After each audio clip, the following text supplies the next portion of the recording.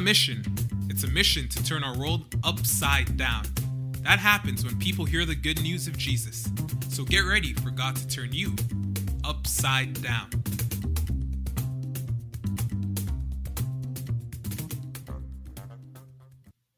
In this episode, we're doing something different. I'm having a conversation with an ordinary believer. By saying ordinary, I mean someone who's not a pastor or a theologian or the author of a book, just someone who's been saved by God's grace in Jesus. So today I'm talking to a friend. Over the years, I don't know, maybe almost, 17, 18 years, I've gotten to know her, her husband, her children, her grandchildren, and one of her children was named Michael. I'm not going to be giving her name. I think that just allows us to talk more openly about her life. I'm just going to refer to her as Michael's mother. So welcome, Michael's mother. Welcome to Mission Upside Down. Thank you, Pastor Rand. I'm just really glad that you're willing to talk with me, that we can have this conversation. I guess just to clarify, I'm not really your pastor anymore. I've retired from regular ministry, but I guess I'm still pastoring in a way. So how about we jump in and start by talking about your church background? You were raised in the Roman Catholic Church. What would you say? Did you consider yourself a believer back in those days? Days when you got married and had children? Mm-hmm. Yes. I've always been a believer. I always believed in God and in Jesus. Mm-hmm. But I've learned much more since I've come to our church. Mm-hmm. I never did study the Bible previous to our church, just catechism classes when I was a child. Mm-hmm. And my faith has grown quite a bit since coming to our church. Mm-hmm. Well, that's, you did know about God, you did know about Jesus. The Roman Catholic Church, despite some of their teaching errors, does hold some of the basics of the Christian faith. So you learn that. Let's just focus on your son, Michael. This is mostly about him. How about just starting to talk about him as a child? He was your firstborn, right? Yes, that's correct. Mm-hmm. As a child, he was a very good child. Never had any issues with him. Very bright. Always excelled in school. He won the award for Ontario Regional Public Speaking. He had a good childhood up until the time he was about 11 or 12. Mm-hmm. And no issues with him whatsoever previous to turning 12 and getting into his teenage years. Mm-hmm. Well, you've given me permission to talk about all this, and I'll be adding some pastoral comments, pastoral thoughts, kind of rooting it in the scripture in our theology, and I just think we'll all be learning from your experiences. So, you started out first married to a man who was an alcoholic, and he later became abusive, and finally you had to divorce him. And I guess that had some effect on Michael in those days. Yes, it did. Because he was much older, he understood more than his younger sister did, and it stayed with him a lot more. My ex-husband was an entrepreneur, always did very well. He was very successful in his business until his brothers started to take from the business with the bookkeeper, and then he started to drink, turned to alcohol, and from alcohol it escalated to bigger and better drugs.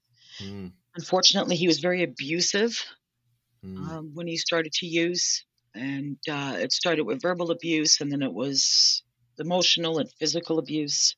Was that when he was drinking and using, or was it just in general?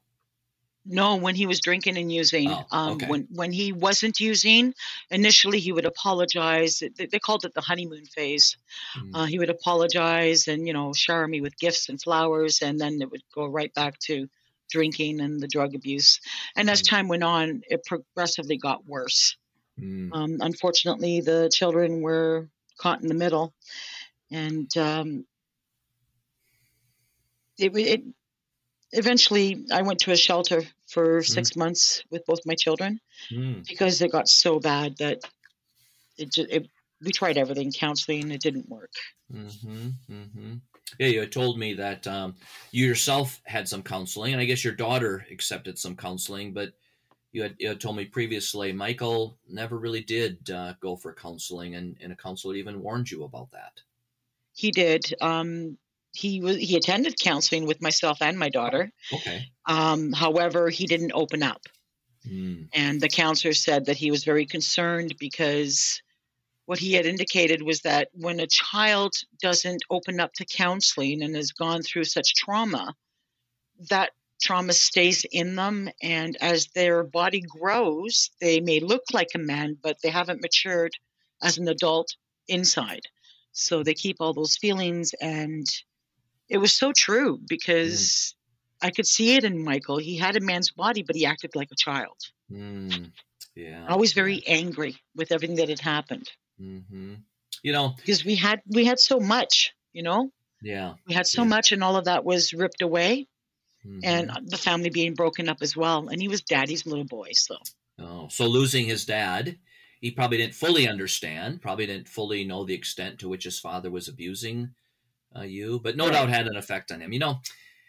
I've seen this so often that, things happen to us apart from our control. I mean, people might judge us or whatever, but things just happen that were completely unexpected. I suppose you went into marriage not knowing your husband would become an alcoholic, a drug user. You surely didn't expect the abuse, but yeah, people can maybe easily make judgments, but none of these things you were asking for. These things just happened to you, huh? Yes, I was definitely judged. My parents, as well as his parents, they believed in the traditional marriage. You don't leave your husband regardless. Mm-hmm. I remember a time when they both came over crying over a box of tissues saying, you need to take him back. He's because I had attempted to leave many times prior to going into the shelter. And, they said he's a good provider, which he was, but that's not the only piece of the puzzle. You have to be whole. And in the counseling, what they taught us was that a family unit is like a mobile over a child's crib. When one piece is unstable, it affects the whole mobile. Mm-hmm. So that's a good analogy, right? The whole family. I mean, not only was it affecting your marriage, but the whole family, the kids, even though they probably didn't see the worst part of it, they could sense the insecurity and the anger and all the drama. Yeah. Yes. Yeah. Well, hey, sorry that I'm jumping over years here, but just to focus us on Michael in his later years of life, you were in that shelter. As the years went by, you met a new man, a good man. You got remarried, and I guess you tried, as we all do, to be the best spouse you could be. But by that time, it seemed, or maybe in that new marriage, Michael started to go downhill, and in his teen years, he got addicted to drugs. Tell us about how that went. I think part of it was the fact that I did have a new man in my life, and Michael, I believe, always prayed that his father and I would get back together. Wanted that family unit. My now husband got him involved in hockey. He coached his hockey team. He did everything humanly possible to show him, look, I'm here for the long haul. I'm not like just a fly-by-night boyfriend. And I was very careful, too, as to when to introduce him to the children, that sort of thing. It wasn't something like where I dated and then he was the first man in my life. Right. We tried everything, but Michael was too bright for his own good. When he started in grade 9, the curriculum wasn't sufficient for him, so he started skipping classes and then hanging around, outside with other kids that weren't going to school. And I'm not blaming the other kids, but Michael chose to start using, and one thing led to another. And the drugs, of course, as time went on, started small, and then, like his father, started using hardcore drugs. Yeah. And you were mentioning to me previously that it was probably after he got his jaw broken that the doctor put him on painkillers, and that also got him hooked. And that's when he went from using like street drugs to he got hooked on OxyContin. from the broken jaw. And it was just a whirlwind from there. Yeah. Well, I met Michael when he was in his late 20s, and I can still recall it quite well. At the church where you eventually had joined, there was a young man, an immigrant from Africa named Matt. He was walking home from worship service, and he saw Michael in the yard, and he said hello. And long story short, the two of them talked, and Matt invited Michael to come to church, and Michael said he'd come the next Sunday. And it always was a lesson to me about how God uses ordinary believers. There we get the idea of ordinary believers again. Just ordinary people inviting people to come to church, telling them a little bit about Jesus. And then I guess you, as Michael's mother, you came to church after a few weeks, huh? Yes. Michael started to change. There was this glow about him when he started attending the church. And I had tried for so many years to help him and take him to counseling, whatever I could possibly do to help him get through his anger. And when I saw the changes in Michael, when he started attending the church, he would ask me questions about the Bible that I couldn't answer because I didn't know the Bible myself. And I myself got curious. I saw this wonderful glow and this, a different pep in his step. It was just his whole demeanor changed. And I decided that I should come to the church and see what it was all about, because I wanted to see what was helping my son to change so much. And you're right, just very bright, had almost a photographic memory when we would open up the Bible together. And I was single in those days, so I had extra time, moved to this city, didn't have family or friends, so I had a lot of extra time, and it was good for me too to just meet with Michael. And I remember him also being so very honest about his issues, and for a time he'd be clean and sober, but then months would go by and he would relapse. The temptation would become so strong. Well, long story short, I ended up retiring from pulpit ministry. I lost track of Michael for a couple of years. By that time I was married. My wife and I then joined another church in our family of churches. It was a church plant, actually. We were meeting in an elementary school gymnasium, I recall. And in God's providence, in God's plan, Michael was living at that time, not in your home anymore, but living within a few blocks of that church. And so he started coming there as you came. And I believe at that time also you had invited your sister to come. So you would sit there, the two of you and your sister, with Michael and his then girlfriend, and she was pregnant, or did she already have their baby? So, that was a new phase for everyone. And I can remember Michael too, having this baby. He was changing, I think, in certain ways with the baby also. What would you say on that? I think having Madeline, I shouldn't say names, my apologies. That's okay.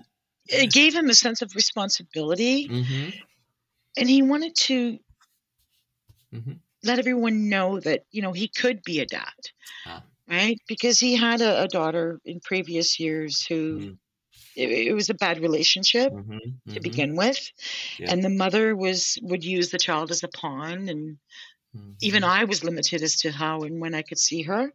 So he was very proud to be a father, and he wanted to show everyone that he could be a good father. And he was well on his way. He was doing so very, very well. We were all so proud of him. Yeah.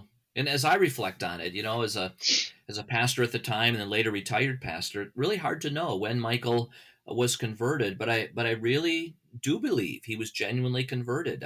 There's some believers out there who might think a person with a drug problem could never make a real commitment to Jesus, but I don't think that's right. I mean, we all give in to certain temptations after we're converted.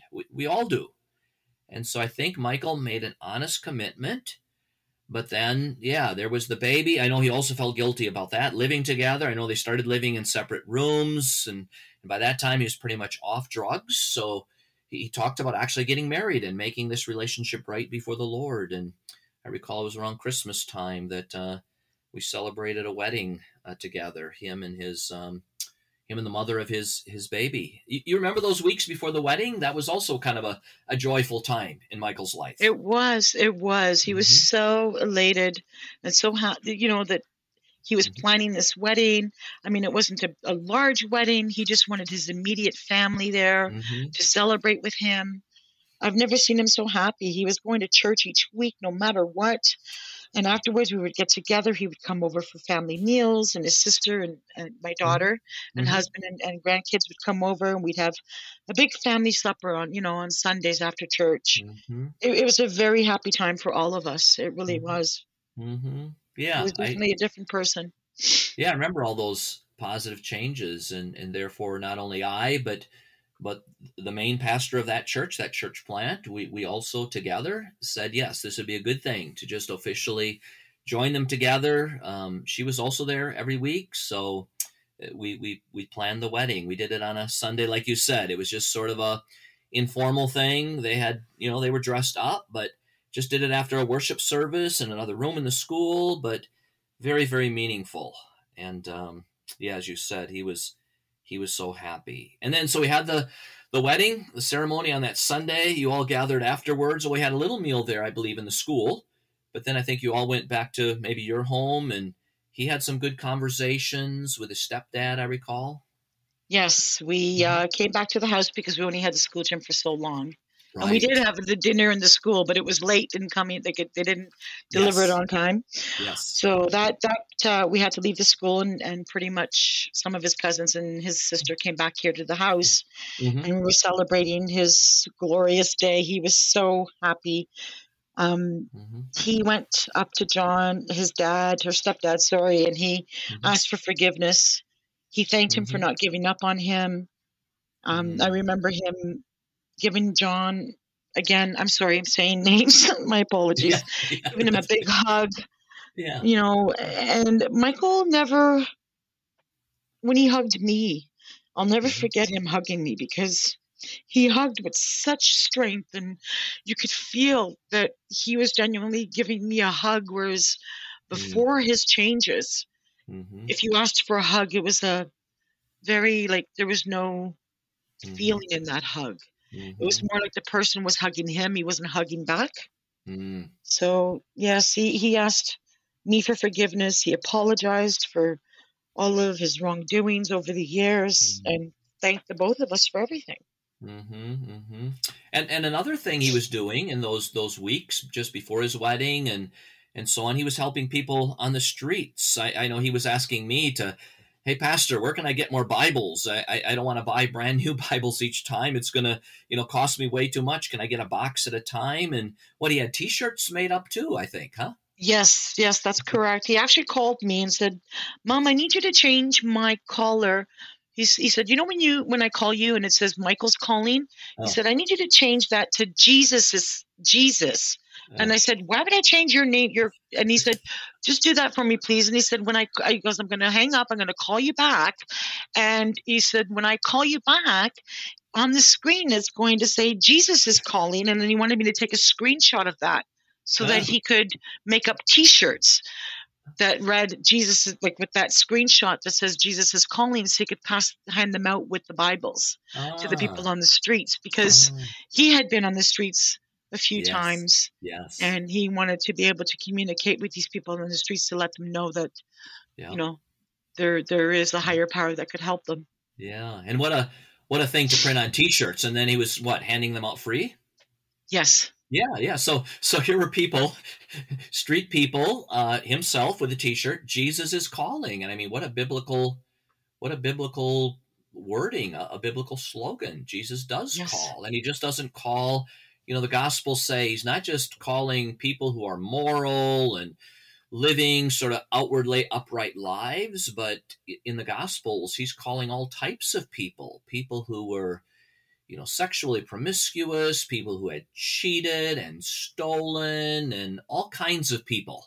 Jesus calling sinners, people who know their faults and failures before God, and then knows that Jesus has died for their sins, and their sins are washed away. Beautiful, beautiful, with T-shirts like that. Well, hey, now we turn to probably the the hardest part, right? It wasn't that long after his wedding day. In fact, 6-7 days after his wedding, he was busy. I'll just kind of tell this story because I know it's kind of hard for you to repeat the words of it, but busy cleaning his apartment. He was putting a couch back together, and earlier he and his now wife were drinking some wine coolers, and probably too many of them. You can get easily carried away.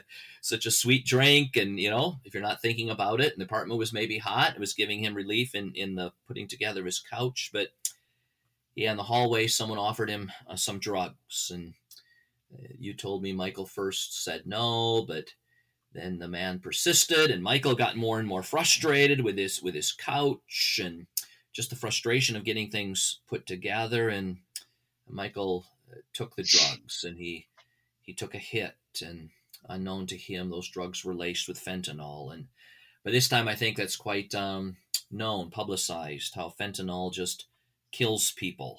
And it, after Michael took the hit, it wasn't too many minutes, and he went into full-blown cardiac arrest. And right there in his apartment, he died. I mean, his wife called the ambulance. The EMTs were there working on him, and you were called, I guess, and you arrived. But wow, what can you share about that? And this could be a little bit hard, but that's fine. Just say what. When I initially got the call, I didn't know what to think.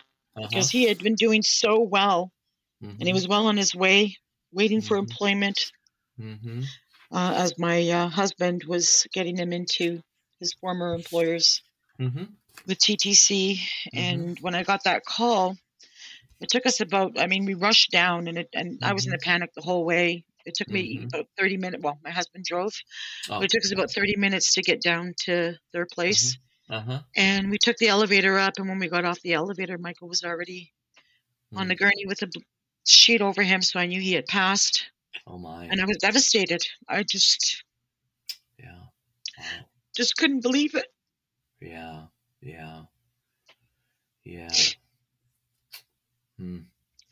So sad. Yeah, really. And to hear your sorrow, it's been now 3.5 years or so since that happened, but it's just a very sad and tragic thing. And I think especially sad, it's sad when anyone dies of this fentanyl, the opioid epidemic, but he was doing so well, and God was really changing him, and he was, being more and more sanctified in so many ways. But there came that moment of temptation, and he gave in, and there he was on the gurney, sheet covering him.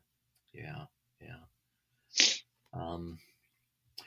I think, I don't know, maybe the way I was brought up, but in my church, and even I think in our church now, you and me and others in that church, that's church plant, it's maybe not easy for us to share our emotions, and we get a little embarrassed about it. But God makes us, not only intellectual beings, he makes us emotional beings, and he wants us to love other people, and to love our spouses, to love our children. And you obviously, loved Michael so much, and there to see his body on the gurney covered with a sheet. Wow. It was definitely difficult, that's for sure. Yeah. And I can remember visits in those days. I had known you previously as a pastor, and though I wasn't your official pastor, since you lived more out my way now in retirement, and your daughter, and of course Michael's wife, everyone was just grieving. I think first in shock. Wouldn't you say it was first kind of just those first weeks, just kind of living in shock? It was definitely shock. Definitely shock. Yeah. Even when I initially got the call, I didn't even think it was drug related. That's how shocked I was when I found out that it was drug related. Right. Because he was basically clean. Like, he had gone through that methadone program. Yeah. And he didn't even have, when we got the autopsy report about 6 months later, it indicated that there was minimal, I think it was like 3% methadone still in his system. Yeah. So they believe that that's the reason why it killed him this time, because he didn't have it in his system, and he had been so long since he had done it. Yep. And just for listeners who don't know about that, methadone is a treatment. So he was under prescribed methadone. I can remember going with him to the methadone clinic one time. This would be interesting just to see. It's kind of like bulletproof glass. You go to this thing, you get the little cup, and they drink it. And there's others there that are, this kind of helps get off the heart. I honestly, I think I told you that I honestly thought it was his heart, because he was born with a hole in the heart in his heart when he was born. Yeah, so that healed as he grew older, and they said it would heal on its own. And then with him, because he had asked me for a cigarette that night, if he could have a cigarette that night outside on the front porch, and because he had quit smoking as well, and he didn't even finish the cigarette. He threw it out halfway, and he started to complain about his left arm hurting. So when I got that call, I honestly thought it was his heart. Right. I didn't even think it was anything to do with drugs. No. So much shock first. Totally. Well, yeah. Well, this is maybe a good time to kind of wind up this part of the conversation. We're going to continue in the next part of the conversation with the next episode. But I guess I just want the listeners to know that, even for believers, life isn't always easy. Here you were, going to church, committing your life to Christ, growing in your faith, studying the Bible. You're part of our small group, all these good things, and really on the way. And when bad things happen to good people, and a tragic thing like your son dying, but I think it also underscores the fact that, life can be very, very hard. And I guess as his mother, I just reflect on your time afterwards, how you didn't give up on Jesus. You didn't give up on your faith. You were in shock. We'll talk about that. You fell into some depression, but you hung in there. You trusted the Lord. You kept trusting even through those very, very difficult times. And it's just encouragement to all of us, I think, myself included. I've gone through some tough times, even recently, just not to give up the faith, not to give up your hope in God, your love for Jesus, and just, continue with him and with his church. Well, thanks again, and we'll continue our conversation in the next episode. Thanks so much. Thanks for listening. I'm your host, Randall. This podcast is produced by my brothers in Christ, Dennis and Moses. Won't you tell your friends about us? We're Mission Upside Down.